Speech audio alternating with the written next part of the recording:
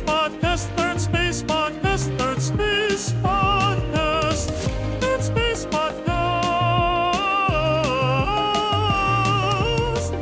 Hello, and welcome to the Third Space Podcast, episode number 64, How Limitation Breeds Creativity. In this episode, we start off with kind of a silly little investigation of death. How many people in the United States die from a variety of things. Some of them small things, some of them big things. I tried to see if Daniel can guess which one is higher and what the numbers are. And it is a little entertaining and a little informative. I actually was quite surprised by some of the comparisons when I was looking them up. After that, we start talking about creativity. And let me tell you something in this introduction. There's a study done where there were two groups of kids, school children, and one group, they went to recess on a playground with no fence, and the other group went to recess on a playground with a fence. And in the group with no fence, all of the children stayed huddled around the teacher. They played only nearby to where the teacher was. And in the playground with the fence, they spread out and explored to the boundaries of the playground and didn't stay near the teacher. And I think that study has been replicated a bunch of times. And so, well, that goes along with the thought that I had that creativity may actually be increased by the imposition of limitations, which is kind of a paradoxical thought. You would think that freedom is what causes more creativity. So that's the idea that we play with. We talk about a bunch of examples and potential reasons for why this might be. I thought it was interesting, obviously, because I suggested the topic, but hopefully you will find it interesting as well. So we will kick it off. Take it away, AI jingle. Third Space Podcast, Third Space Podcast, Third Space Podcast, Third Space Podcast.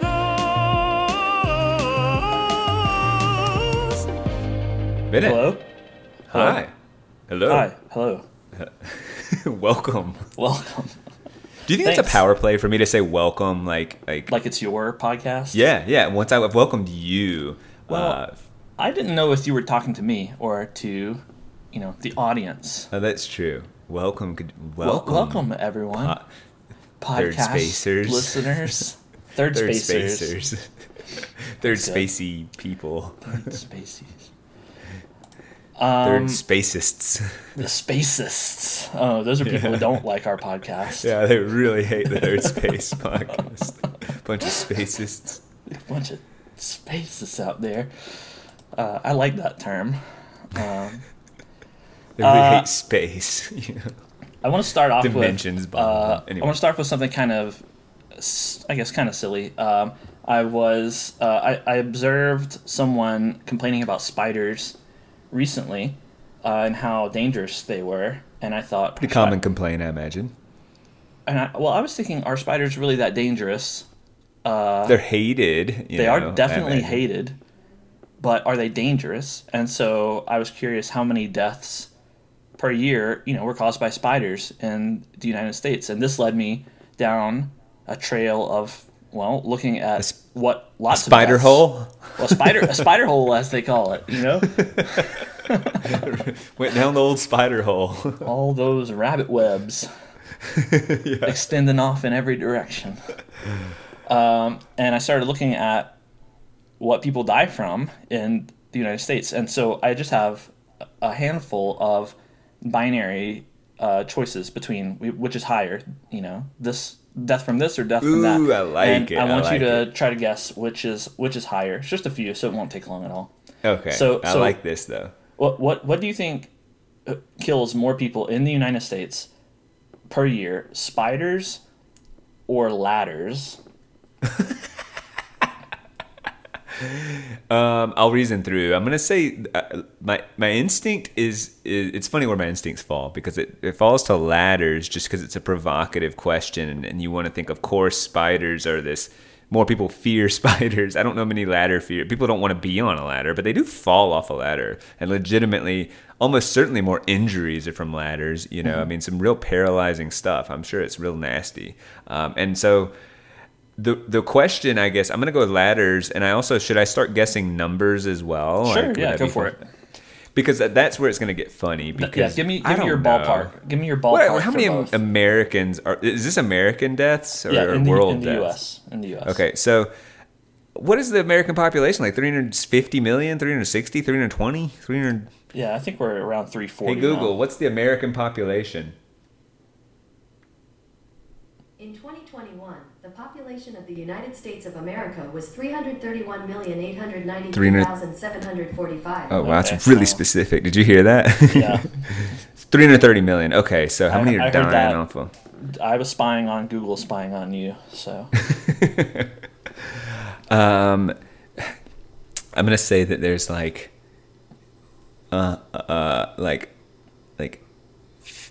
wow, God, we're in a developed country and you get bit by a spider and stuff starts to go wrong. It's not like a snake where your just heart stops pretty quickly in really bad scenarios. But there are, black widows, and that's what to me the number one scary spider is, the black widow. And so I'm gonna go with like 85 deaths of spiders, and I'm gonna go with 180 ladder deaths. And this is just so I don't know, but there you go. Those are my numbers. All right, those are not Infinitesimal, bad. like so small. Yeah, by those the way. are not bad guesses. Annual deaths from spiders, on average, 6. Oh man! And ladders, 161. So you're actually quite close on that one. Good job. All right, so I like that. Okay, that helps ground me too, because it's like, okay, we have part of it's like medicinally we're treating spider bites and doing things about it, and like you fall off a ladder and hit your head, it's like sucks for you, man. But like, not much we can do. Yeah, I mean, I was a little shocked at that number 6 from spiders, because you always hear, as a kid, black widows, brown recluses, and like spiders ticks. are I wonder scary. if tick deaths are more than that. Like that's Could where be. my mind goes, because ticks don't seem as people don't talk about their fear of ticks, but you hear about what's the stuff you hear about the Lyme disease, and Lyme so on. disease and like bad stuff. So. Right. They might kill more than spiders. So. Yeah. 6 is so small. It does surprise me. And I was trying to give you a realistic answer, and I knew even just saying 80, I was truly going really small. We're talking about people die of all sorts of wacky things. Like 6 has got to be like one of the lower like death statistics out there. There's only 5 others that could beat it out, Right. Right. Anyway. All right. So what do you think kills more people in the U.S. per year, fire or water? I would guess water, because fire is violent. So you kind of go, well, fires kill people, but drownings and stuff, give me a break. Like people, like their water is you can't drown in like a very small amount of water. I don't know what the minimum amount is, but it's something goofy like a teaspoon will kill you. Like I don't know, that's obviously not true. But whereas fire is this violent but more rare. So definitely going water, and then I'll try and throw numbers out there. Yeah. I'm gonna go with like 200 drowning and like 50 for fire. You're way off on this one. Okay. Fire kills 4,300 people per year Yikes, in the okay. U.S. Well, I just need to recalibrate. And Jeez. water, that is drowning, kills 2,100 people. Oh, I wasn't even right. Less than half. Now, fire, I got this from some kind of fire agency. Not finding these stats is, a journey on its own. So take every single stat with a grain of salt, because you can't trust any statistics, basically. But the fire is from, residential fires, non-residential fires, auto fires, that kind of thing. Smoke inhalation from fire. I was about to say, do you get knocked out? Because I've always, this is going to sound really insensitive, and I don't want to sound, I've always thought like, unless all of a sudden the building's ablaze and you're in a skyscraper, just kind of like leave. I mean, and I know that that's not that simple. I know I'm missing puzzle pieces. Like, are they dying in their sleep of smoke inhalation, or they pass out and then they get burned to death, or it collapses and knocks them out and then they die by fire? Does not part of you feel that way? It's like, okay, you just run because we can, like, a flame can kiss your body and you're not dead. And if there's a fiery doorway and you're like, oh, it's blocked, like, if that's your only option, you just kind of get burned, but you keep on running and you get out of there. So I think I'm underestimating a couple of things, and that's got to be the smoke must be just like, I don't know. I was also just think, hold your breath.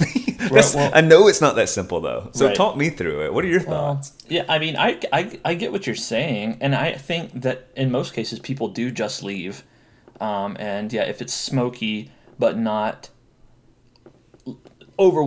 so fiery and smoky that all the oxygen is being stolen, then yeah, they just they cough and choke on the smoke and ash and leave. But if like you're not aware that the fire begins and you're in some interior room of a building, which I assume is all cases almost, and the exterior buildings or exterior rooms rather catch on fire, and then you have to go through, you have to hold your breath while you're panicking and physically exerting yourself, and maybe the oxygen is depleted because of the fire and smoke, like, and you're breathing fast. Yeah, you're gonna lose your energy pretty quickly, right? It's not like you're gonna. Let's imagine you are in a multi-story office building. You can't jump out the window, because you would die or be seriously injured. So you got to go down the stairwell, and it's smoky. I don't know. I could just see people running out of breath and collapsing. Fair. So what are your thoughts of like wildfires that are in the news and then continue to kill people? Are you sort of like, wildfires? Look, guys, like, I don't think are as big a deal for humans. But they start to catch, like, they come up to like a suburban neighborhood, and then like, but I guess by that point they're evacuated, right? Yeah, There's they're almost evacuated. no deaths from those moments. That is the thing where, okay, we'll just leave. Now, right now, as we do this podcast, there's been major fires in Hawaii. Yeah, like bad stuff. That's why I'm not actually making fun of people. Yeah, people, a lot of, like, isn't it like 100 or something? Yeah, maybe I think it is now. I think I said 80 when I knew the number. I heard on the radio today. Really stupid of me. I don't mean to laugh at. I just laughed at their death. I'm not laughing at their death. I'm laughing at my stupid. Gosh, you're just the worst. No, I think it's probably, you can imagine elderly people not able to flee their homes quickly enough. Maybe, like I don't actually know what the cause. I guess I know. I said it in a provocative way. I said, like, why are they dying? Why not just walk out? I know that, there's got to be these legitimate reasons, and it sucks, and it's terrible. It's a tragedy, and it's old people, it's vulnerable people, it's asleep people, it's injured people, it's people, like you said, in the middle of bigger structures and not aware until it's too late. I cannot help but when I hear these kind of things, like died in a fire, it's one of the more unique.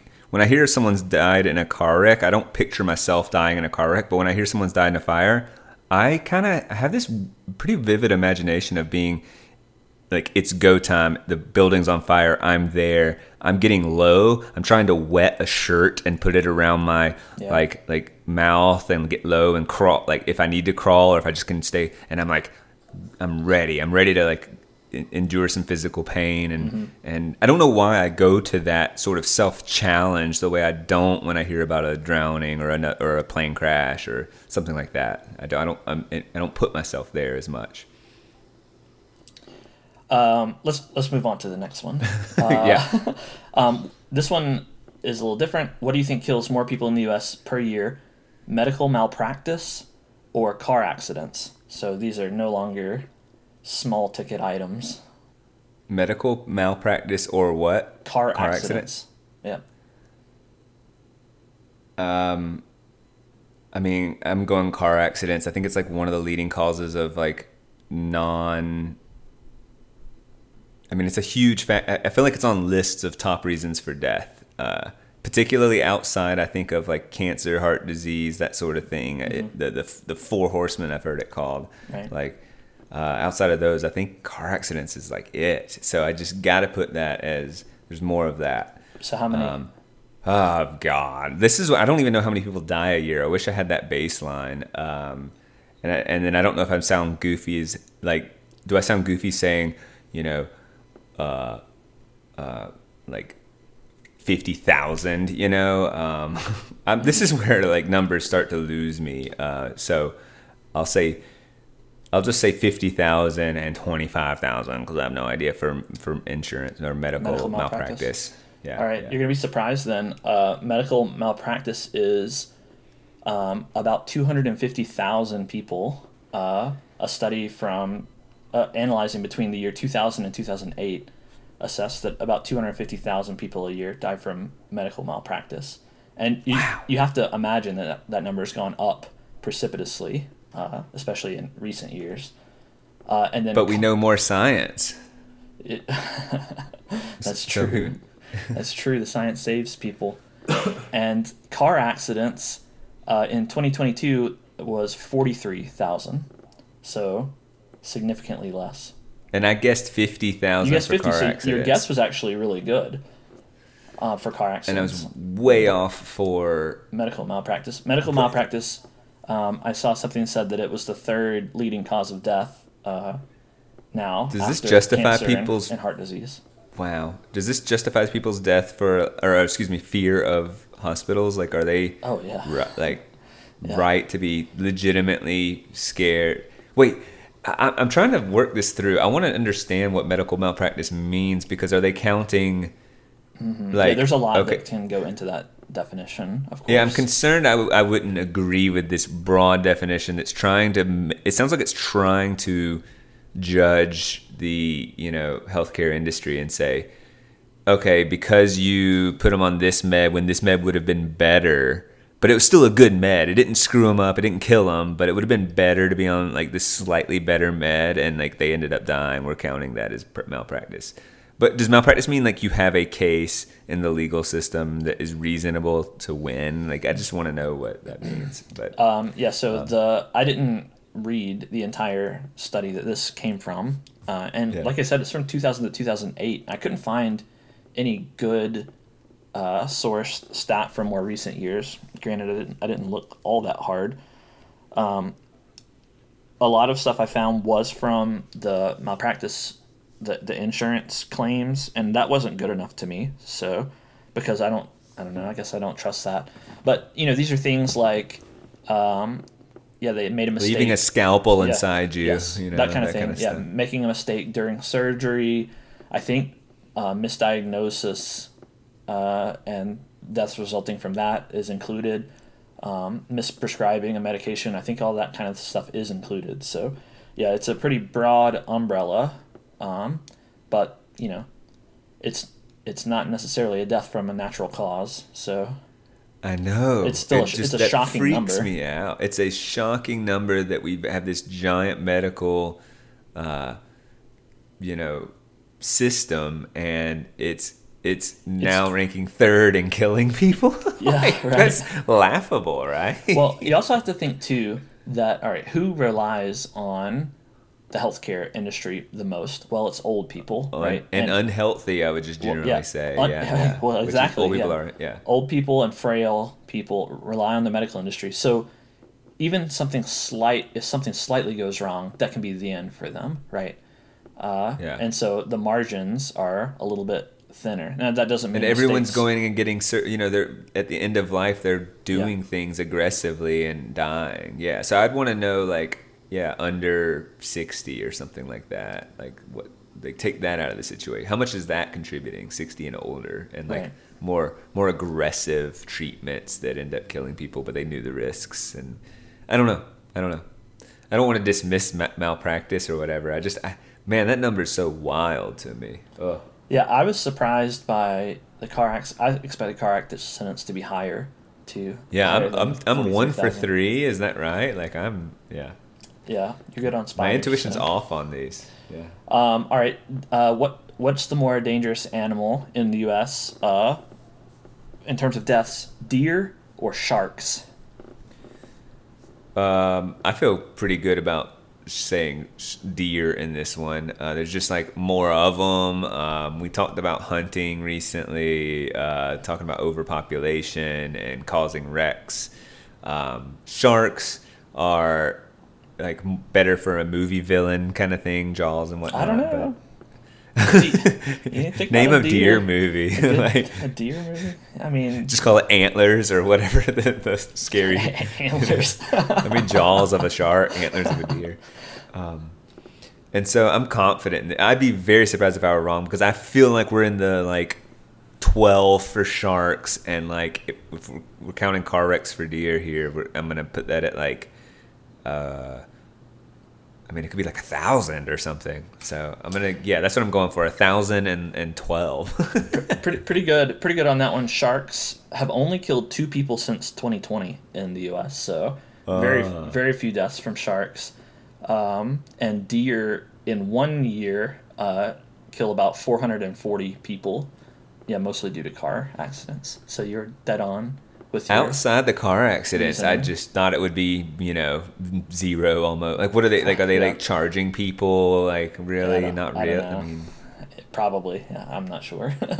It's pretty car accident. I did hear a story about a car accident. And my mom would tell the story, and I still remember. It's like a kid memory, so treat it as you will. But this deer, after a wreck, the kids, the parents were looking, and the kid... So sorry, I'm telling this terribly. The deer charges at the car, puts their antlers in, or maybe it was hit. This has to be it. Then the antlers were stuck in the windshield, and the kid had braces, and the antlers got all like messed up the kid's face and braces. What? And that really horrified me as a kid because it was stuck and trying to get out, and like it was being really aggressive and pounding and like moving its antlers all around, and just sounds like a B-movie death, to be honest. Yeah, really. The kid goes into the orthodontist with his messed up braces, and the orthodontist is like, what happened to your braces? Did you eat some hard candy, little Johnny? No, a deer. No. Did you know deer kill 440 people a year, or whatever the number was? It would be a good scene for Antlers, the movie, when the kid goes into the orthodontist, and then, you peek out the window and there's a deer peeking in. Angrily. I can imagine that. An angry looking deer. All right. What killed more people in the U.S.? Or, well, did more Americans die in the war in Vietnam or of drug overdoses in 2022? Oh. This one's interesting because I feel like we want to say... Psychologically, I was like, I'm going to say the overdoses is what I want to say if I'm taking a test. But then I think Bennett knows me by this point. He might be reading where I'm going and change it up. But I'm going to stick with overdoses. I mean, this opioid stuff, I'm not sure how far out of it we are. Also, medical stuff has been surprised. You shocked me with the malpractice stuff, so I'll probably be shocked by drug numbers. And, we live in a good way a sheltered life. Like that's just not part of what we see on a daily basis. So I'm blind to it. So I wouldn't be surprised if I were shocked. That's it. I wouldn't be surprised if I were shocked. And then I don't know where to place these numbers. I feel like if I were a better history student or student of history, I would know the Vietnam numbers. And I don't. So, let's say 5,000 for Vietnam and 25,000 for drug overdoses in 2022. Oh, you're way off on this one. Okay. U.S. deaths you're right in which one is higher. U.S. deaths in Vietnam were about 58,000. Oh, man. I'm embarrassed. Drug overdoses in 2022, 110,000. Oh my gosh! Isn't that ridiculous? Way off on the numbers. 110,000. Well, I mean, and 58,000. And 58,000 in all of the Vietnam War. I mean, well, that just kind of drives home how insane the overdose stuff is. Yeah. Right now, again, like you said, you and I personally, we don't ever see this. I don't see people doing drugs. But it's represented in our media a lot, Breaking Bad and whatnot. Sure. Drug use is very scary and flashy as well. Yeah. But yeah. What's going on? Don't do drugs. It's that easy. It's like a I fire. took Dare. Dare worked on me. Me too. If your building's burning, just leave. If you're about to overdose on drugs, just don't. Don't do more.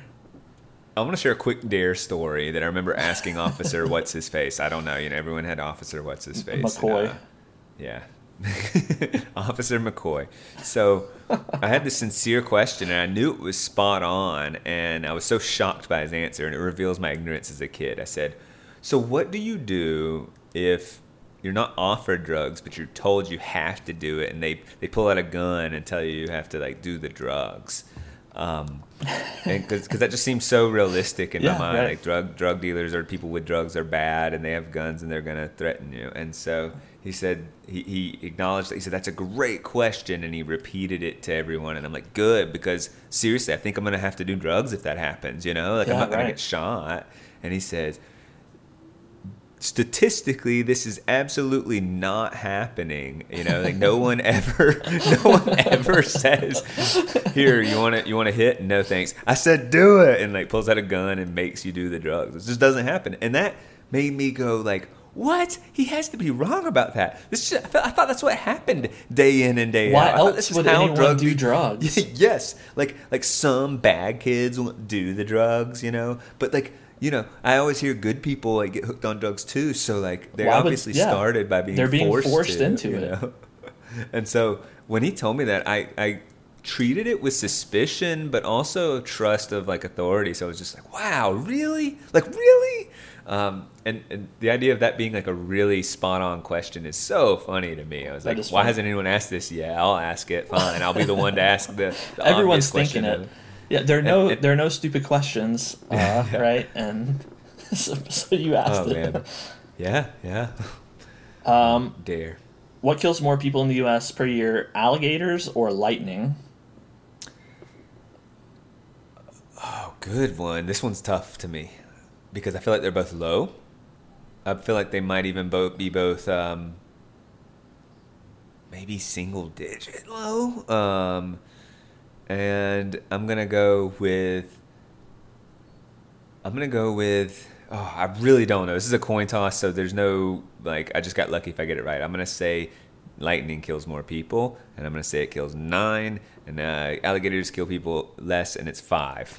Oh man, alligators kill 4 people. 4 in 2022. In 2022, alligators kill 4 people, and lightning on average kills about 28 people. So pretty good. Okay. All right. 4 and I guess 5. Like that's as close as you're gonna get. Yeah. All right. The last one I've got, accidental falls or non-suicide related deaths from guns. I've got to tell you, I saw a comedian do a bit once about this, and if he was right, it was accidental falls were a lot higher than what'd you say? Non-accidental deaths from guns. Deaths from guns, just not including suicide. Not a bias. Oh, not suicide. Okay, yeah. And he did this like funny pantomiming of it and was like, yeah, it's really tragic to think death, but keep in mind so many more. And then he like fake fell and died. It was funny. So I hate to say I know this one, or at least I trust the comedian for no real reason because it was literally on like one of these YouTube reels. But I'm gonna say that that's accurate, and it was something like, well, the numbers I just don't remember, so I'm not even gonna pretend to remember that. So I'd almost prefer to answer in like triple or quadruple or double, but I'll still try and give you numbers. Okay. Deaths from falls, if it's higher, which is shocking, by the way. I want to be clear that if I hadn't seen that video, I would still probably answer it because it feels like a leading like question, Deaths from falls. This is old people too. I think they're getting the numbers way up there. I'm gonna say like 400. God, that seems so high, but I'm saying it anyway. Mm-hmm. And then from guns, like 350. Oh man, I don't know. You're way off. Accidental falls in 2017, 36,000. God, I don't know what I'm talking about. Clearly, that shocks me. 36,000 deaths from falling. From falling. I mean, think off about ladders or including ladders. Think about all the old people who, just stumble and break their hip or whatever. I wish I felt like I I'm tired. Like, that answer was bad. That one I'm embarrassed by. Others, I'm just like, whatever. Well, okay, I wasn't a good student of history and some other things, but that one was bad. Yeah, and firearm deaths too. 21,000 for non-suicide. Yeah, like Chicago killed a bad like weekend. A bad weekend. It was in a bad Chicago guess. is 350. I just wasn't thinking. Right? Yeah, and that was in 2021. 21,000 non-suicide firearm deaths. If you include suicide, it's 48,000. So that just shows you how ridiculous that is, right? Yeah. But like again, like the reason that surprised me is just because, all right, when you talk about, when you hear what people are afraid of and what gets blown up in the media, it's guns and drugs and war and all of this stuff. But like people falling kills more people than guns do. And people talk about lock up your guns from your kids and all of this, which is something you should do. But you should also keep an eye on them when they're going down the stairs, maybe. This is a stat I want to know, like, again, under 60 or whatever, 65, set whatever age that is reasonable, and then say, like, I mean, death by falling, these are nasty falls unless you're just 85 years old and your hip just kind of, like, maybe you don't even fall because, and break your hip. Maybe your hip just disintegrates and then you fall, Yeah. Like, we don't know how many of these numbers are just, they died while standing and we're counting it as a fall. Sure. It's a funny thing to say, but like, or just, I'm trying to think of something like someone gets in a car accident, they get out and then they fall and then they're old and they get sent to the emergency room and they, prescribe them aspirin and they're allergic, like, and they get booked. Like, where does this death, right? It was count? a COVID death. It was a COVID death. Well, I mean, that's the thing. In addition to falling and an accident. And, right. I mean, you're highlighting that cause of death problem that, it became a talking point with COVID in particular. But, yeah, sometimes it is hard to attribute what specifically killed someone. I mean, even philosophically, that's you could probably debate, I mean, guns or maybe even linguistically. I don't want to get, it's silly to be like, well, it wasn't the gun, it was the bullet, and it wasn't the bullet, it was the tearing of the brain matter. I don't like what and at which moment, at which shredding of the brain did death occur? Like what kills us? Like when that's an interesting thought, sort of. At least it is to me. So yeah, most of the time it doesn't matter. But is there a sense of does all death involve a sense of overwhelm? Because it's not this one brain synapse that gets disconnected. That's not the death moment. It's like this general overwhelm, right? I mean, yeah. I mean, I think when you get right down to it, most people die of like suffocation or something. Like their heart gives out and their brain doesn't get oxygen, and that's what kills them. Yeah. I mean, I guess in the case of like a gunshot to the head or something, then I don't know. It could still be a brain not communicating to breathe anymore. Sure. Well, that's a stupid thing to say. That's not true. Like clearly they're, I don't know. I just like where yeah. I don't know. Anyway, that was my fun small diversion that took us half an hour to get through. This fun small diversion. But I don't know. I thought it was interesting. I liked it. I don't feel like we lingered too long. I did tell a dare story and talk about fire a little bit too much, but I liked it.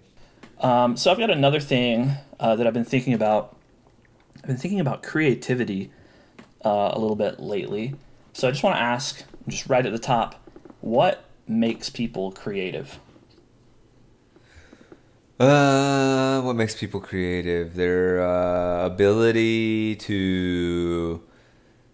I actually kind of go to problem solving in unique ways, but I'm expanding problem solving to not like... It's not like you're doing a math problem exactly. It means that you are faced with a goal or a desire, and that can be defined as a problem, right? Like, how do I don't have that goal yet, and I have this desire to get to there, but I'm not there. I can call that a problem. Mm-hmm. And then I want to get there. So there's like I would say it's not creative. A to B, what the most utilitarian path there is not creative. But let's say the reason it is a problem is because A to B is obstructed in some way. Like if it were just simple, I don't need to be creative. I just do that A to B. But now A to B is obstructed, which means the problem's a little more complicated. So in order for creativity to be there, it needs to be a little bit complicated to get the goal or the desired outcome. And then you come up with ways to get there that are unique, novel, insightful, and what I would call creative. Is that fair? Okay, yeah, that sounds good. So, yeah, one of the things I thought about was, well, obviously there's a personality component to creativity. It seems like some people are just naturally more creative than others. Even if two people are faced with the same obstacle and the same path, one person may be more creative than the other. But yeah, I definitely agree with you that being faced with obstacles kind of presses us into creativity. If I said to a non-creative person, all right, list how many things you can do with this blanket, they'd say like to cover yourself with for warmth and to maybe like provide some shelter. And I think they'd run out of ideas really quick. And I think a more creative type of person would rattle off fanciful things that almost get narrative based. You could spiral it into a tightly knit thing and whip people with it who are annoying you, or and you could just cape. Yeah, it could be a cape, and you could just get it could be a house and or it can be a flying carpet and or it could be a shelter to change clothes in when you look down and realize you're naked. I don't know. I just think you'd be more. I don't know if this anyway. It feels like they'd be fanciful and creative and pulling from almost narrative. I don't want to link creativity and narrative, but I just believe that the descriptions would lend themselves to be humorous and fanciful and with some degree of specificity that are just beyond like utilitarian and pragmatic. What do you think about stress levels? Do you think someone would be more creative in a high stress situation or in a low stress situation? Oh, this is an interesting question. My knee jerk is to say high stress because, I can see both sides simultaneously. So let's go with low stress. There was a study done that I'm pulling out of my butt right now, but people that were bored before asked to do some sort of task, and meaning their phone was taken away and they literally had nothing to do, they were more creative with whatever it was. They were given something like a paper cup and a phone book and a blanket and said, "Do whatever." They had to solve some problem, I think, which lends credibility to my creative definition of like problem solving. And they were more creative about finding solutions. Whereas the person who was able to be on their phone and just chill out in it. And so, they're both relaxed, I guess. Boredom is like intense relaxation, too much relaxation. And so they were in a creative state.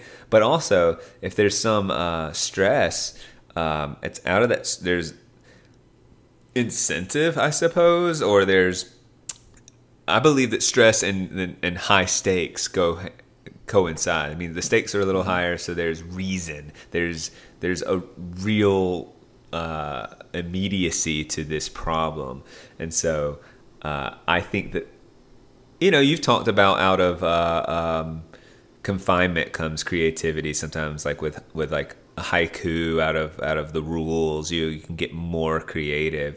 So I would guess, I don't know if you actually have an answer to this, but I would guess that stress means it's like immediate and there's something that needs to be done and here are some parameters and go, and it's like, oh my God, and that's going to lead me to be more creative.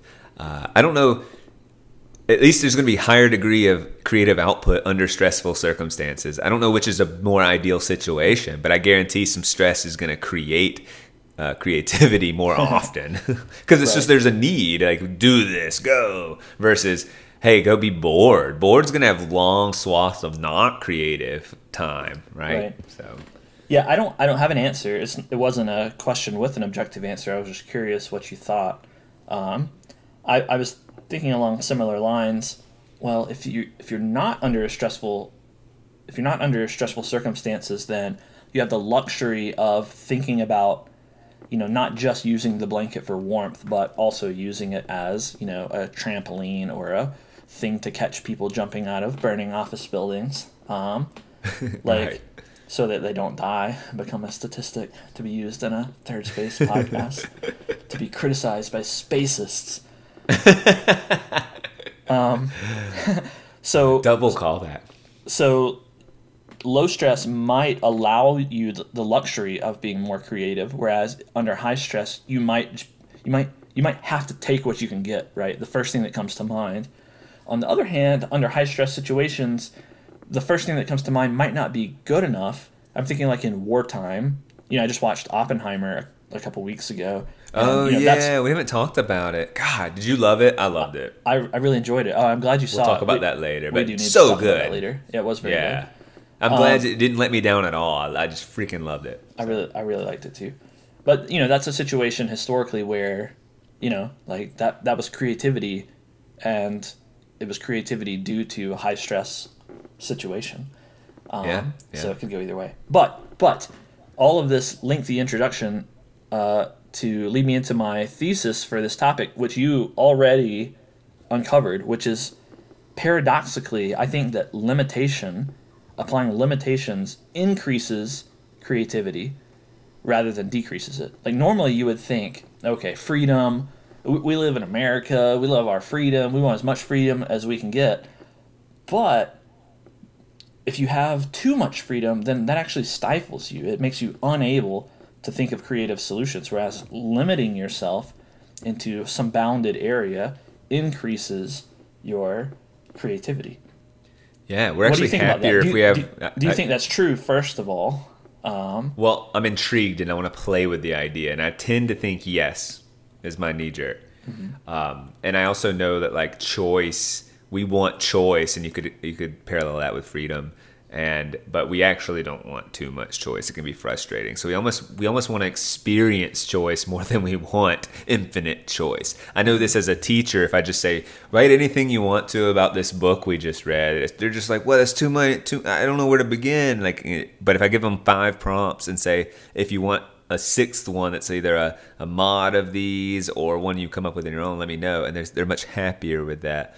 There was a study, and I wish I had it in front of me too. I'm going to pull it out of my butt. Suave shampoo used to have like 30 or 40 cents, and they cut their cents to like 8, and their sales went up like 25 or 30%, some huge statistically significant amount. Yeah. And the idea was that the shopper goes and they go, and they see the 8 cents and they smell them and they go and they choose their favorite and they feel like they've chosen the best and they like it. Right. And whereas if there's 30 or 40 cents, they go, all right, forget about it. And you just kind of feel like, I don't know if I chose the best one. And also there's a quality thing. If there's 40 cents, like this company's just cranking out whatever. Whereas if fancy restaurants have limited menus because they're like, no, we're experts in this 1-page menu, not to say that somewhere like the Cheesecake Factory with their multi-page menu, they're an anomaly, right? They actually have good food on all sorts of different.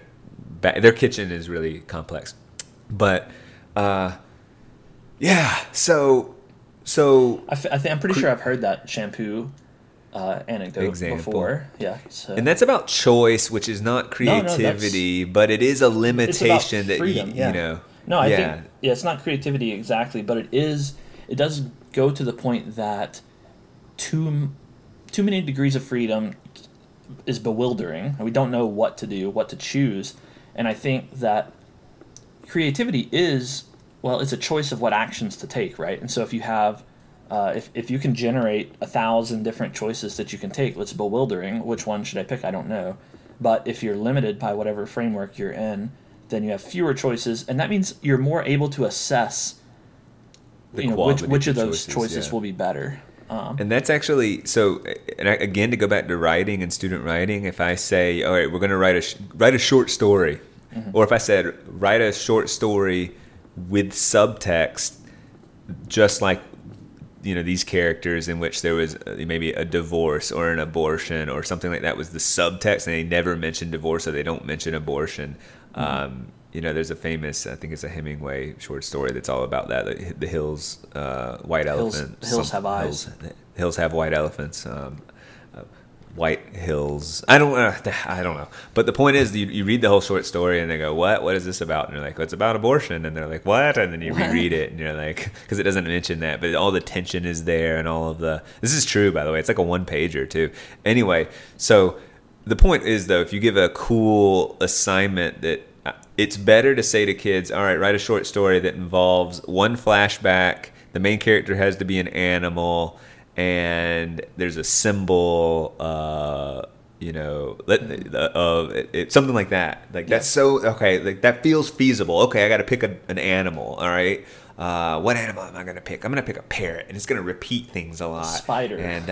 And it lives in a cage, and the cage is going to be the motif, the symbol, I'm going to pick a spider. And you can just see this, and I'm going to use a flashback to tell its origin story or why it's in this, exotic pet shop and why it's sad to be there or whatever. And all of a sudden, I'm already just spitballing and creating something with you that's better than if you just said, I don't know, if you say, tell me a story, but all right, a guy... it's debilitating. Too much choice is debilitating. Yeah. So in a very real sense, we need the limitations. I mean, in fact, that's the art of teaching, is to provide reasonable limitations and guiding limitations. And that's why we say, that's what they're asking for when they say, is this graded, or how long does this have to be? Mm-hmm. They're wanting to know, well, a lot of things, the value, and, grade grubbing is all part of that. But also it's reasonable to say, like, are you expecting 5 pages or a paragraph? Because clearly that's a significant difference, both in terms of what's required of them and the thought that they're putting into it and the time commitment they're going to make. So they're looking for that. Poetry is limitation imposed, right? I mean, that's essentially, well, not modern poetry, which they just write prose anyway, but when you think of they just space it out good weirdly. Poetry, which is AB rhyme scheme only there's some limitations for you. That kind of limitation that makes it art, right? That makes it beautiful. Well, if you study art in school, you don't just hand a canvas every day and say paint something. You study impressionism and cubism and otherisms. And then you try to mimic it and understand it and study it, and that's why we have labels for time periods, and we try to understand history through. This was the Renaissance, and this was the Romantic era, and this is and it's all like.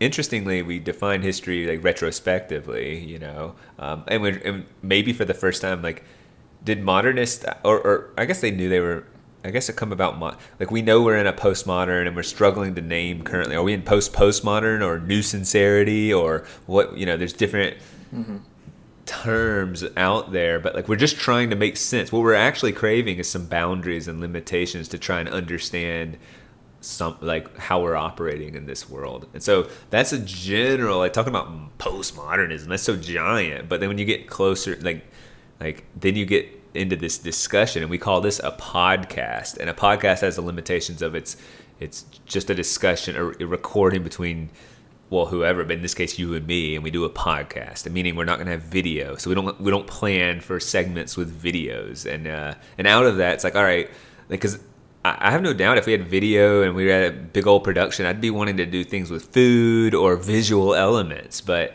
I like that that's off the table, because there's just so much in this world, and particularly in a internet world, like, everything's at our fingertips. It's just like I'm so inundated with information. Like, I'm hungrier and hungrier for limitations, and I suspect everyone feels the same way. So would we be better off with fewer freedoms? Should we, like, America is, we love our freedom, and we consider ourselves a free country. So are we wrong? Would we be better off if we had a more authoritarian government, or if we didn't have a constitution, or, like, would we be better? Would we be more creative people?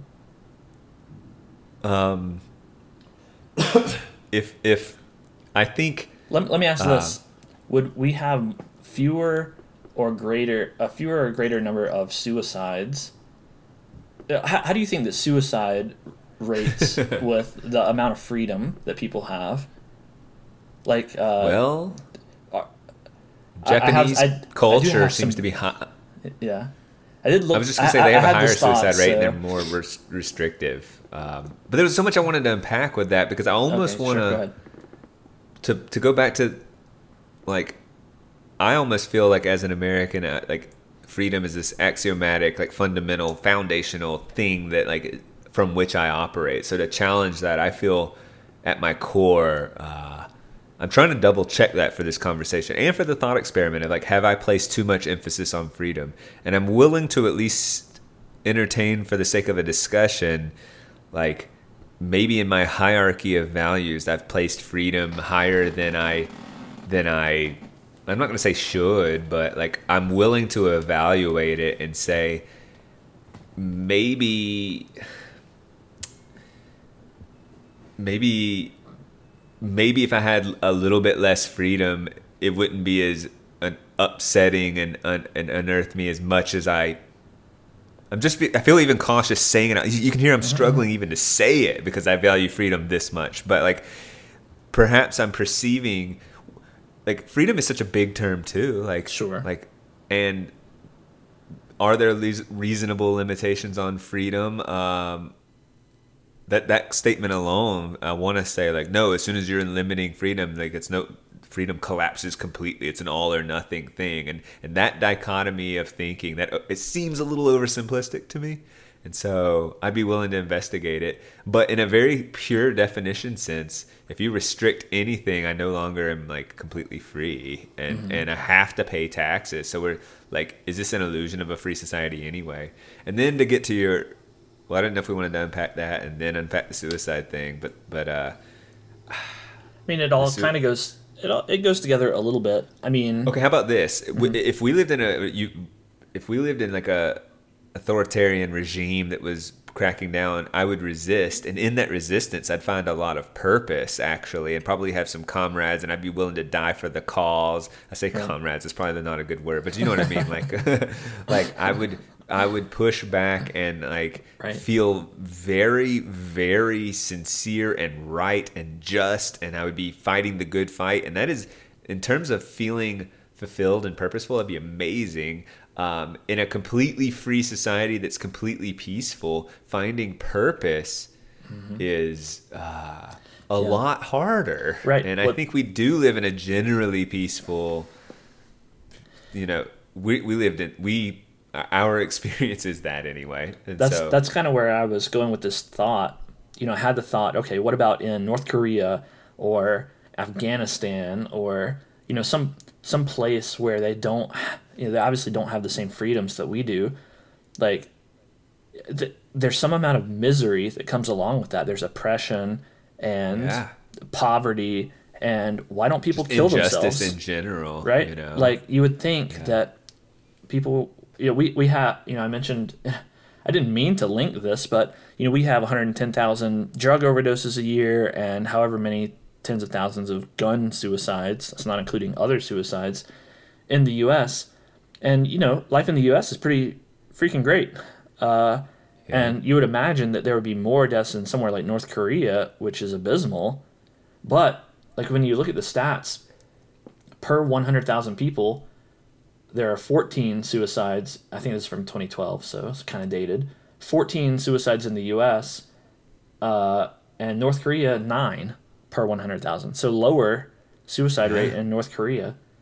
Well, like, the impact on happiness, like, might not be this what we think it is, and that's a huge right. Well, and Iran and Iraq are at only 5, China at 7, Venezuela. There's also 2. are they recording the numbers accurately? Is another, sure. But still, sure. Let's take it at face value though, and say that these are. Japan, which you called out, is about 13, so lower than the U.S. Oh wow, that throws my concept of things. I just. They have like a suicide forest and stuff. Here's an interesting factoid. Finland, which has come out number 1 in the World Happiness Report, which is granted self-survey data, Yeah. but for years, it's been rated number one. Their suicide rate is 13 or 14 people, around the same as the U.S. Afghanistan came in last in the World Happiness Report, and like I said, their suicide rate is 6 per 100,000, so less than half. So I would like to see a fulfillment report, like or a purpose. Well, I'm sure that because gets even if you're wrapped up in the whatever the happiness report is. Well, I think it's important to delineate and say happiness. Well, the reason I say purpose and fulfillment is like, okay, I might be miserable and oppressed but like, yeah, but I understand. my family I understand what and you're saying. There is an important distinction between happiness, which is fleeting, and purpose, which is long lasting. But I can't imagine, maybe this is just me being naive, but I can't imagine anyone getting some survey saying, are you happy? And they go, oh, you know what? Right now in this moment, I just ate a Snickers bar. I'm pretty happy, so I'm filling it out. Yes. Like, surely people are thinking in broader terms when they answer a survey like that, right? I'm just saying that perhaps the weird thing is if you're suffering at the hands of others, and that's where like Iraq or something like this, that might be suffering at the hands of the others, but you still have like family to defend and protect. So you might be miserable, but you're miserable by an outside source. But when you're free, you're actually saying there's no outside source causing you pain. But to this sort of, is it true that to live is to suffer? So even if the pain isn't external, then it's gonna be internal. Like, that's a terrible, like, so everyone's mental health in free worlds are like way worse, and they're committing suicide at higher rates. Like, that's so wild to say, but it is crazy. But like, I mean, that's another thing that I wondered, when thinking about creativity, happiness, our neuroticism purpose. Runs amok, essentially, is what I'm saying. That's what's It's happening. Like Gen Z in particular, and millennials also very high. You have extreme levels of anxiety, lower happiness, malaise, more than ever. I think I'm a product of this. I have high anxiety, and I have a feeling that I'm just sensitive to my culture and my surroundings, and if this weren't sort of the millennial norm to be anxious and work a little too hard, like, I am so impressionable in that regard, and I don't mean to say that my anxiety isn't real, because I think it absolutely is, and it kind of bothers me on some deep level that I think I'm just a product of this culture, and then it kind of makes me frustrated at the culture. I don't mean to say that I have no control over myself or anything like that, but I absolutely believe if I were born in some oppressed part of the world, that like I would not have that anxiety. It's not just precisely innate, that it's like it's just me like responding to my circumstances and seeing that as the norm, and seeing who I'm around all the time, and because I think I'd just be worried about my next meal or protecting my family. Like, that's what I would be involved with. I'd be suffering and perhaps not happy, but right.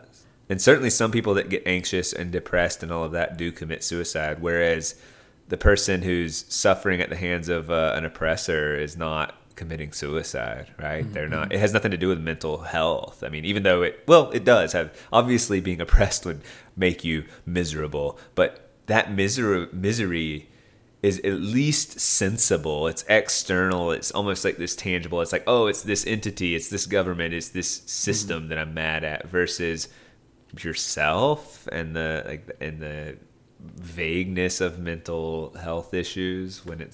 That's tough. So it's inescapable in a way. Whereas you can always have the hope of escape. If it's like the suppressor, you can like flee the escaper, or the oppressor, or defeat them, or something like that. Whereas if it's yourself, like, you're always with yourself, and that could be daunting.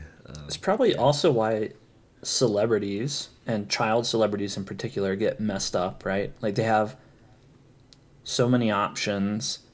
They have a lot of money. They have a lot of sway. They can kind of call the shots and direct their life exactly how they want, with no limitations. They can sleep with anyone they want. They can have drugs or whatever. They can have the drugs and have the sleep around. Yeah. They can do whatever they want. I don't know why they can watch the pornography movies. They just have too much. They have access, and they don't have limitations. Yeah, and no they're limitations. And they're too young. Yeah. And so they're not going to be like creative and thoughtful. They're just going to hurt themselves. Right. Yeah. So that actually puts another spin as we wrap up this conversation. I know, but not only do limitations breed creativity, like it's also like a potential safety issue, like whether it's mental health to the average like free American now that suffers disproportionately with anxiety, or the celebrity kid that like got their way too much and is now a jerk and self-loathing and does drugs and is self-destructive. Like they didn't have proper limitations. So yeah, you've made the case, Bennett. Let's give up our freedoms. No, I think so. My obviously we've been exploring the balance between freedom and limitation, and here's kind of the conclusion that I came to. Like, I do highly value freedom, but I recognize the benefit of limitation. And so what I think is that the ideal thing is that we should strive to have a society or a life, build a life for ourselves where we have the freedom to self-impose limitations of our choosing. Responsibilities are a way of saying limitations of our choosing. Is that fair? Right. I think that is fair. Yeah. And like you have to have the discipline to be able to say, okay, here are my bounds. Like here's here are the walls that I'm going to stay between, and within those boundaries, I'm going to act. And that allows you to be creative within those particular bounds. But it takes discipline, right? I think that's really hard for people with creative personality types because they want to break down those walls and they want to do whatever they want to do. Maybe they say, okay, I'm going to put these walls up, and then they get halfway and they think, well, if I just broke down this wall, I could do this. And then, they get carried away, and then they never finish whatever they're doing because they've broken down all of the walls. It's the kid writing about the parrot that actually ends up wanting to write about the shopkeeper and says, can I just write about the shopkeeper instead? And I say, no, like the point is, for whatever reason, the animal has to be the protagonist, So, anyway, yeah, you're right. The creative person just wants to abandon that. I cut you off. I'm sorry. No. That was it. That was my ultimate conclusion after kind of mulling this problem over because, I started going, oh no, freedom is a total good and should never be lessened. You're like, with great freedom comes great responsibility. Oh. Like that's what happened. Basically, Uncle Ben. It was basically an Uncle Ben moment. But like in a really creative way. Whoa, full circle. Okay, that's enough. Bye. The end. Creative ending. Dun, dun, dun, dun, dun.